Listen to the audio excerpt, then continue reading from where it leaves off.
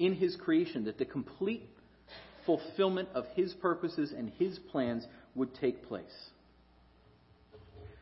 And then he prays, or teaches them, give us each day our daily bread. And this is the idea of sufficiency, but sufficiency without excess. So it's just like Israel wandering around in the wilderness, receiving manna, just a day's supply. And what would happen if they tried to store it up for themselves? It wouldn't last. And so they were daily dependent on the Lord's provision for all of their needs. That's what Jesus is encouraging his disciples and encouraging us towards in prayer, that we would pray in dependence for the Lord to meet that day's needs perfectly and sufficiently. Physical needs, our mental, emotional needs, our spiritual needs, that they would be met that day fully sufficiently.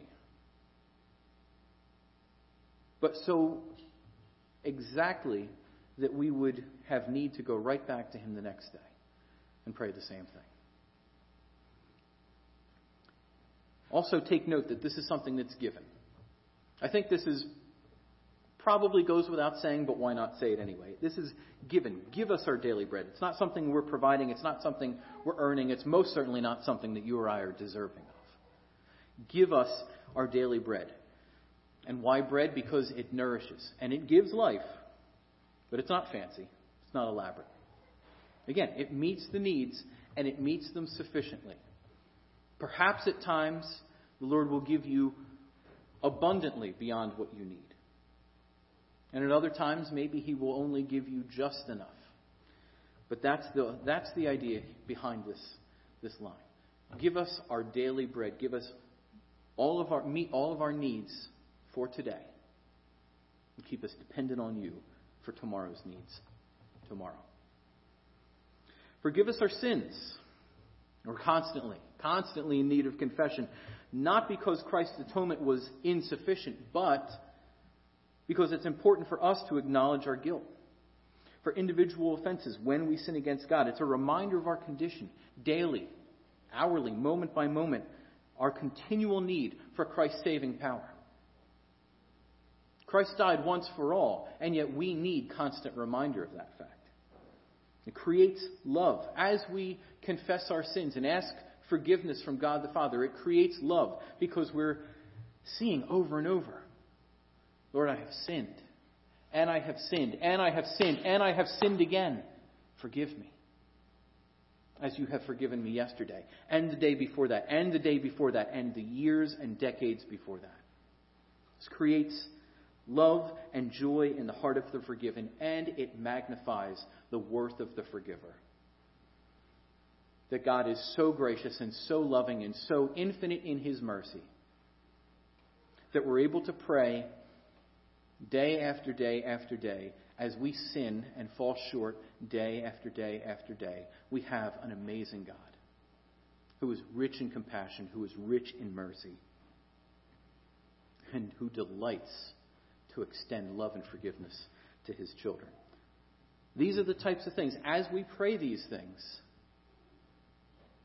we're reminding ourselves over and over.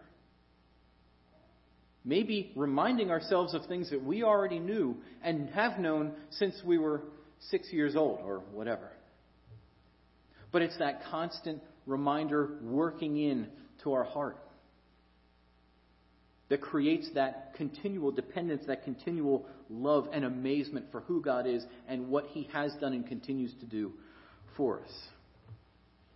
And finally, I just want to spend a minute addressing the last thing he says here. Forgive us our sins, for we ourselves forgive everyone who's indebted to us. And the question I want to just tackle very briefly is, why does he use the word for there?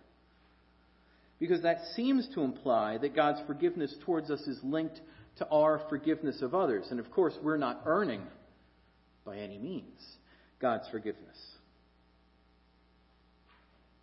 So what does he mean there? Why does he use the word for instead of something else? Well, we forgive according to the example that we have in Christ, who forgives, as we have said, generously, who forgives completely. And so forgiveness is modeled perfectly for us. And by forgiving others, we are showing to Christ, but also to ourselves, that that forgiveness which has been so richly bestowed on us is working through us. So forgive us our sins because, you can think of it this way.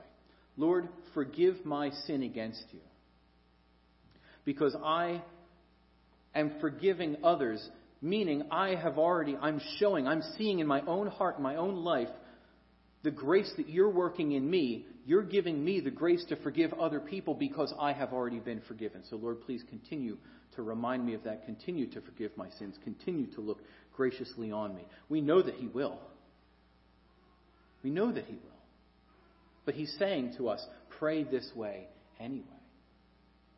It would be foolish for us to simply say, well, we know God's going to take care of all those things. And this is what we fall into sometimes. Or at least if you're like me, it is. I know God will continue to work His will. I know that God will continue to be good and rich and loving and merciful. So I don't need to pray for it because it's already going to happen. That's completely the opposite of what we see in these verses. That because we know this is who God is, because we know this is how He works, therefore we should be all the more eager to pray. Yes, Lord, continue to do these things. Continue to be who you are. And then He says this, lead us not into temptation. Simply a prayer for God to not let us stumble into sin. Of course, we know that we will never be fully free of sin. God does not tempt us. So Jesus isn't asking for protection against that. He's simply asking that God would spare us from situations where we will be strongly tempted beyond our ability to resist in the power of God's Spirit. So this isn't one of those God will never give you more than you can handle types of situations. God regularly is giving us more than we can handle so that it drives us to Him. So that's the Lord's Prayer. Again, those are all that's a very brief, very quick flyover of that. But it's there to give us this picture of these are the types of things that when we engage in prayer, these are what we should be focusing our time on. These are what we should be focusing our attention on. These areas of prayer, worshiping God for His holiness, His goodness, recognizing our continual need for Him, and then praying that He would be at work in us to help us forgive others, to help us recognize all that we have in Christ, and to help us live then lives of victory over sin rather than falling into it.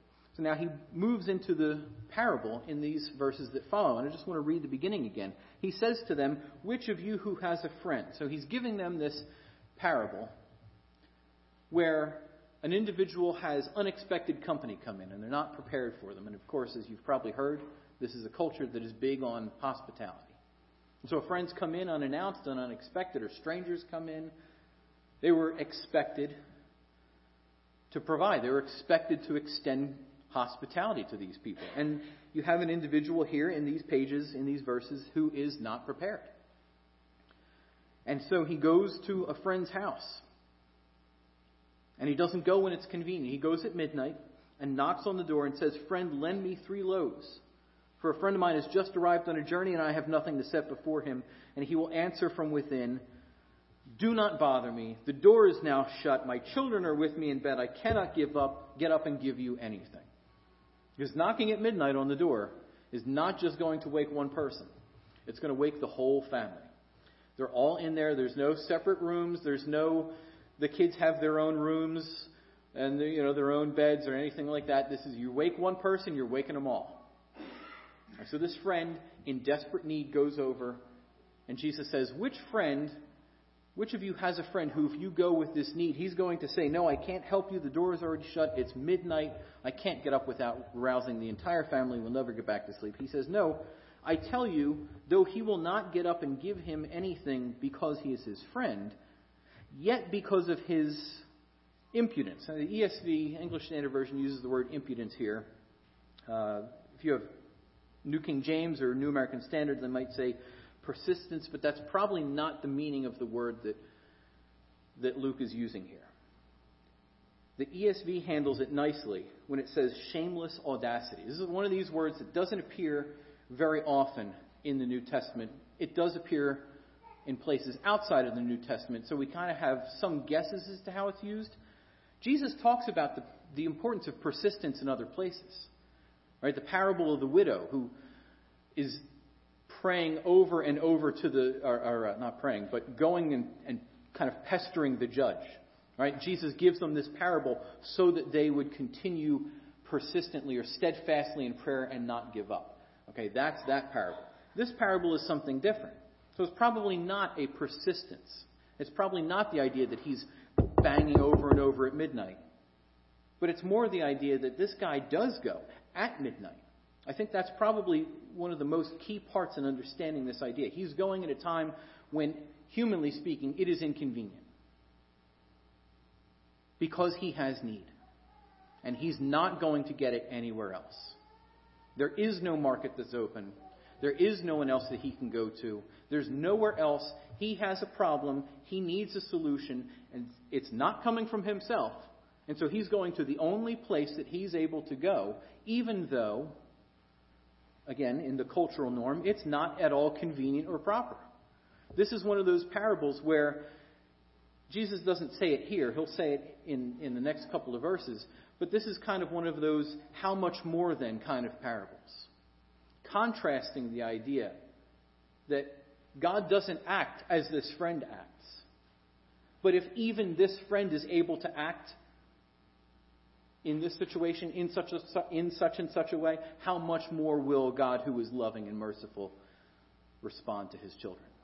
That's the idea that's at play here. The friend may not want to get up out of bed because he's a friend. He's just going to say, okay, well, we can still be friends, but this is inconvenient. It's the idea that there is that need that can only be met in this way.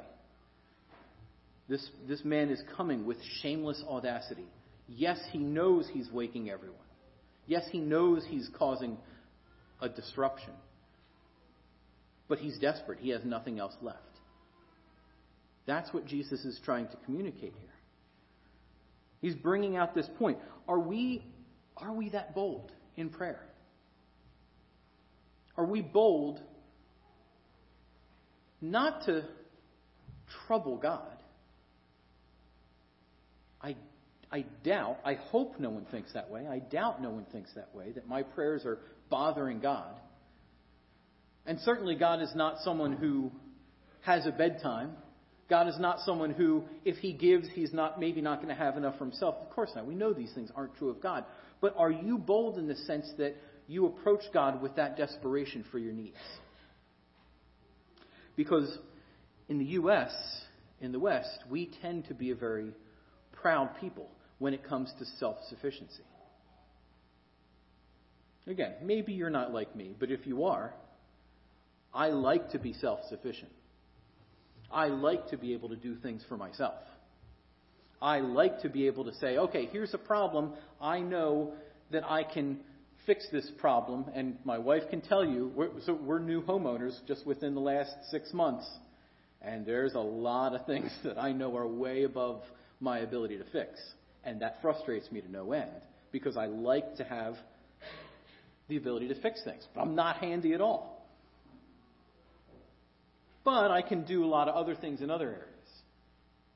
So I've been in ministry for a while and have been studying and then teaching God's Word for a long time. And so, you develop certain skills and certain abilities. Well, it's real easy, let me tell you. I might not be able to do a whole lot around the house, but it's real easy for me to sit down and say, okay, got to teach the teens tonight, or got to teach the Sunday school class tonight. I could just kind of sit down and, all right, I'll just kind of put a little lesson together and, all right, it's no big deal, right? That's deadly. That is so deadly. To just say, I can do it. I've got it. Don't worry, God. Don't bother yourself. I've got this one. I'm willing to bet that there's not a single person here that doesn't do that in some area. You have to guard your heart against self-sufficiency. So are you so bold in prayers to say, God, I have nothing else? Sometimes circumstances drive you there. Sometimes you have to go there. God, there's no way. If this is going to get done, there's no way it's going to happen except for you to come in and fix this, to save me, to rectify or remedy this situation. But there's lots of other areas where we can just kind of do it. And maybe it won't be done perfectly, but we can do it. It's well within our abilities to do. We don't need to go to God with that. We don't need to bother God with that. I've got this one. I've got this totally wrapped up, and this is well within my God-given powers. We can kind of spiritualize it a little bit there. That's what we tend to do. And when you add up all those areas where you feel self-sufficient, where you feel you have in your own power and abilities all that you need to get through that part of the day, you add them all up together, that takes up an awful lot of our lives. And it's only when we're really desperate, it's only when things are really bad that we run to God with all of our problems. When we run to God with the really big stuff that's clearly outside of our control. Do you pray about the things that you think you can handle on your own? Do you pray about the things that have nothing to do with you? What I mean by that is, do you pray for the spiritual growth of your church? Do you pray for the spiritual welfare of those around you? Do you pray, essentially, Paul's prayers?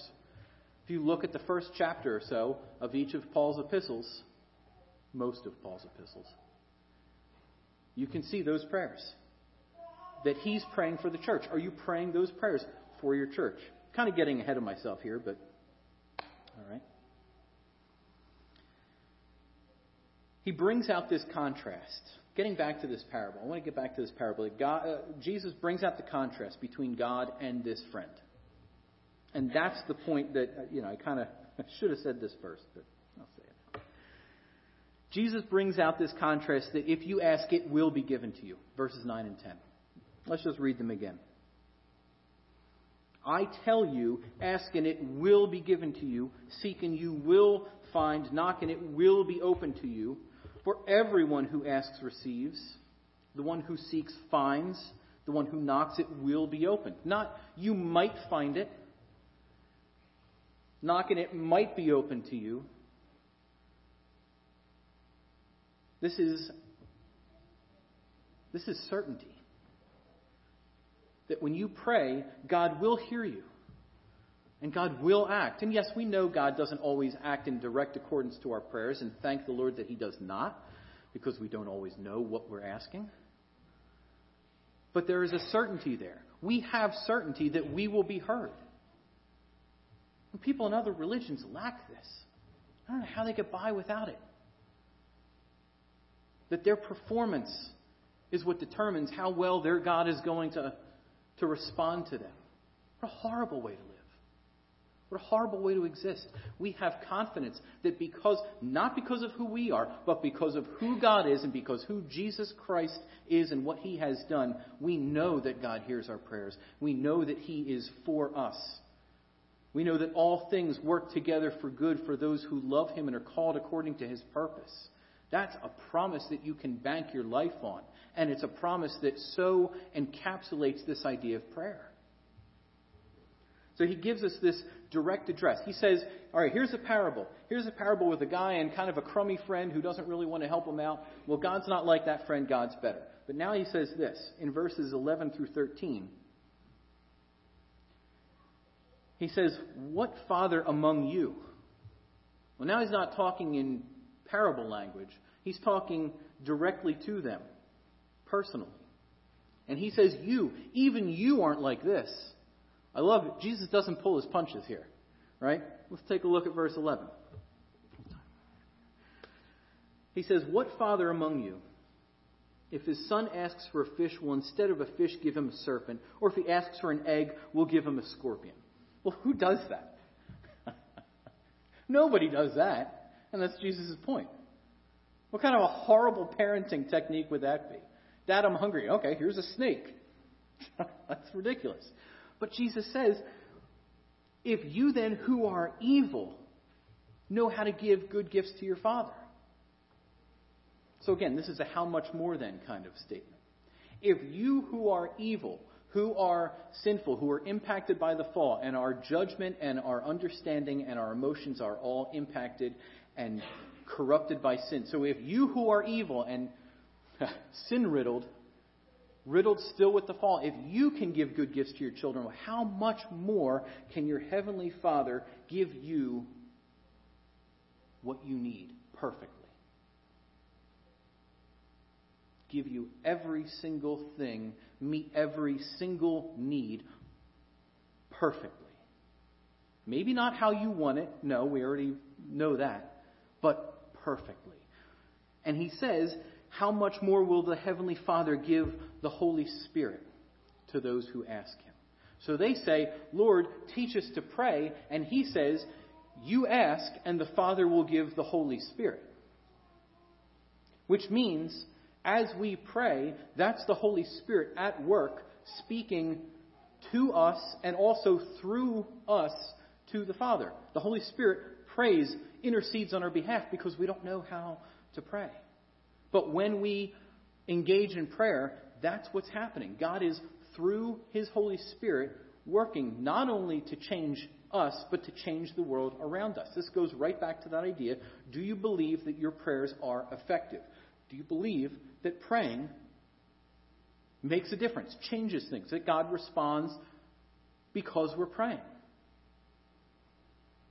It's easy to believe that, well, God's sovereign, God's in control, God's got all this, we don't have to worry about it, we can just be hands off and not bother praying. If that were the case, Jesus would never go off by himself for hours at a time.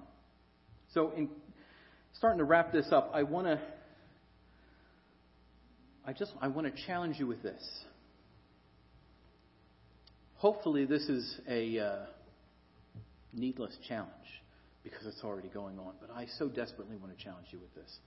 And not just because Pastor Tim is a friend. Are you praying for your pastor? And I don't mean just, well, Lord bless Pastor Tim today. Are you praying for your pastor? Are you praying that as he labors over God's Word, that God would quicken that study? Are you praying that as he encounters the various difficulties and speed bumps that come in each and every week, that God would give him wisdom and grace and discernment to handle them? And being in ministry, I'm not a senior pastor. So I can't say I know exactly the types of things that he's handling. But I've been in ministry a long time and served as an elder for long enough that you need to be. If you're not, you need to be praying for your pastor. Praying for, I was talking to AJ that you have one elder now and you're soon to have another and hopefully have more in the future. Well, you need to be praying for them now. Pray for your deacons. But there's so much that we need to be praying for. And if you're taking it lightly, it's time to stop. Because we are engaged in spiritual warfare. That's why we don't pray. We don't see it. It's invisible. We don't see the problems clearly that are before us. And so we're tempted to just think, well, everything's going pretty well right now, so I've got it. If we think through the things that we see in the pages of Scripture, we will be tempted more and more to push everything else aside and pray. Tempted probably isn't the right word there. We'll be motivated. That's a better word. We will be motivated to set all these other things that matter less aside for the sake of prayer. I've got a couple of quotes. I think I'm going to just give you the one. I'll give you two of them. One quote is from a man named Tim Keller. So he wrote a book, Prayer, Experiencing Awe and Intimacy with God. And so this is the pastor writing and talking about how in his ministry he gets to a point after he's been ministering for, I think it's about a decade, that he realizes his prayer life needs to improve. He says after a bout with cancer, he realizes he needs to grow in his prayer life, so he settled on some changes that he was going to make to his prayer life. And he says this: "The changes took some time to bear fruit, but after sustaining these practices for about 2 years, I began to have some breakthroughs." Now that's a potent sentence. This is a pastor who realizes his prayer life needs serious renovation, and so he sets about putting some things into place, and then it takes 2 years for him to, in his words, see some breakthroughs. The whole reason I bring that up, two reasons, I guess. One is that pastors need help praying too. Pastors need work on their prayer lives as well. But really the point I bring it up is for this. Are you that persistent in prayer? Are you that dedicated to changing your prayer life and deepening your walk with Christ that you would be willing to go 2 years before you see any improvements in that? Now, I don't know if he really saw no improvements in 2 years. I imagine he saw some, but maybe substantially in the way he was looking for. That's a long time. And so I have to ask myself that. Would I be able to sustain 2 years of faithfully asking for the Lord to totally renovate my heart when it comes to prayer? You might have things that you've been praying for years, and it seems like nothing is changing. Nothing is working. Everything's just the same as it was when I started praying for this 2 years ago, 5 years ago, 3 decades ago. Do you believe that prayer works? Do you believe that God responds to those prayers? He tells you He does. He doesn't promise you immediate results. He doesn't promise you perfect fixes. Perfect in His eyes, maybe not perfect in ours. Do you believe the things that God tells you about Himself in Scripture in such a way that it motivates you to pray, even when it doesn't seem as though anything's happening? Hopefully you experience those times where you pray for something and immediately you see the Lord at work. And then there's other times where it just seems as though it's a dry, long season. Do you give up or do you persist in prayer? Because in the persisting, you are growing. In the persisting, you are being stretched and strengthened. You're becoming more reliant in acknowledging that this is fully out of your hands and fully in God's.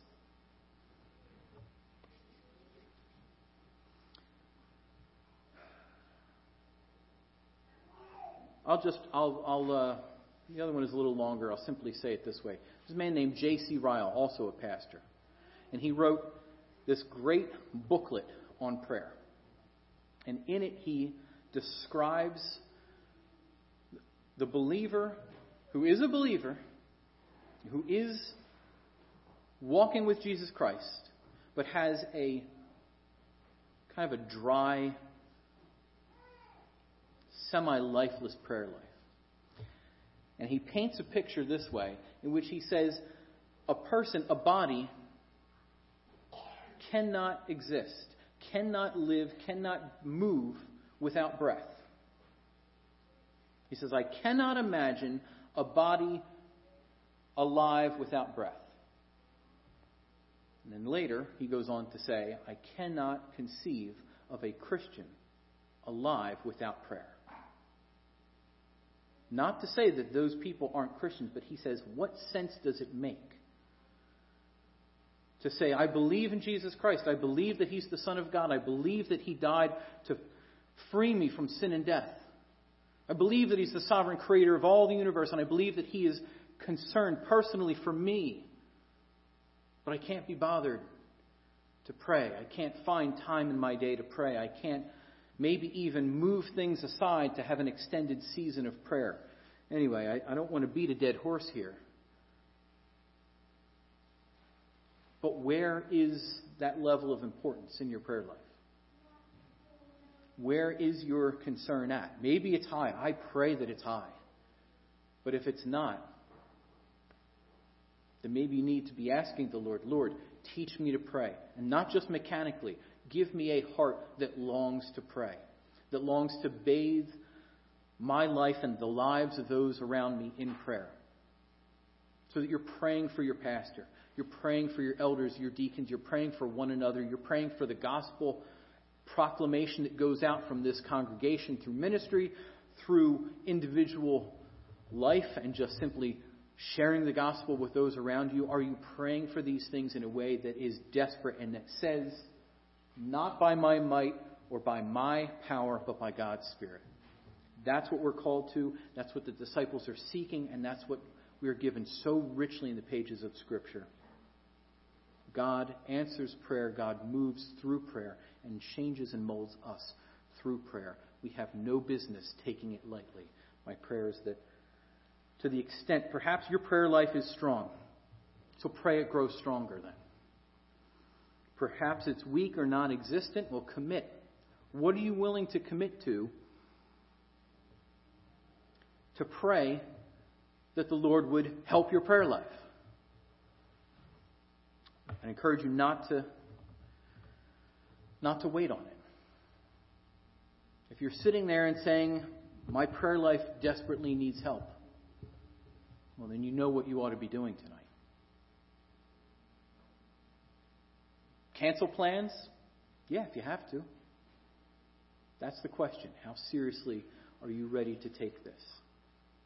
And again, maybe your prayer life is great. I don't doubt that there's some of you that have way better prayer lives than I do. Are you willing to pray that it grows stronger still? Let's ask the Lord. Father, we can't do this without you. We're wholly reliant on you to be at work in our hearts, to continue to shape us, to continue to mold us, to show us the depth of our need for you every single day in the areas that are plainly beyond our power and in the areas where we think we've got everything firmly under control. Lord, show us our dependency. Heap on our hearts a desire to bow before you and relinquish every area of our lives to you. Give us motivation to be praying the prayers of Scripture for each other, for ourselves. And may you be honored and glorified, because there is no one like you. There is no God like you, and you deserve all our praise, all of our worship. Help us, Lord. It's in Christ's name we pray. Amen.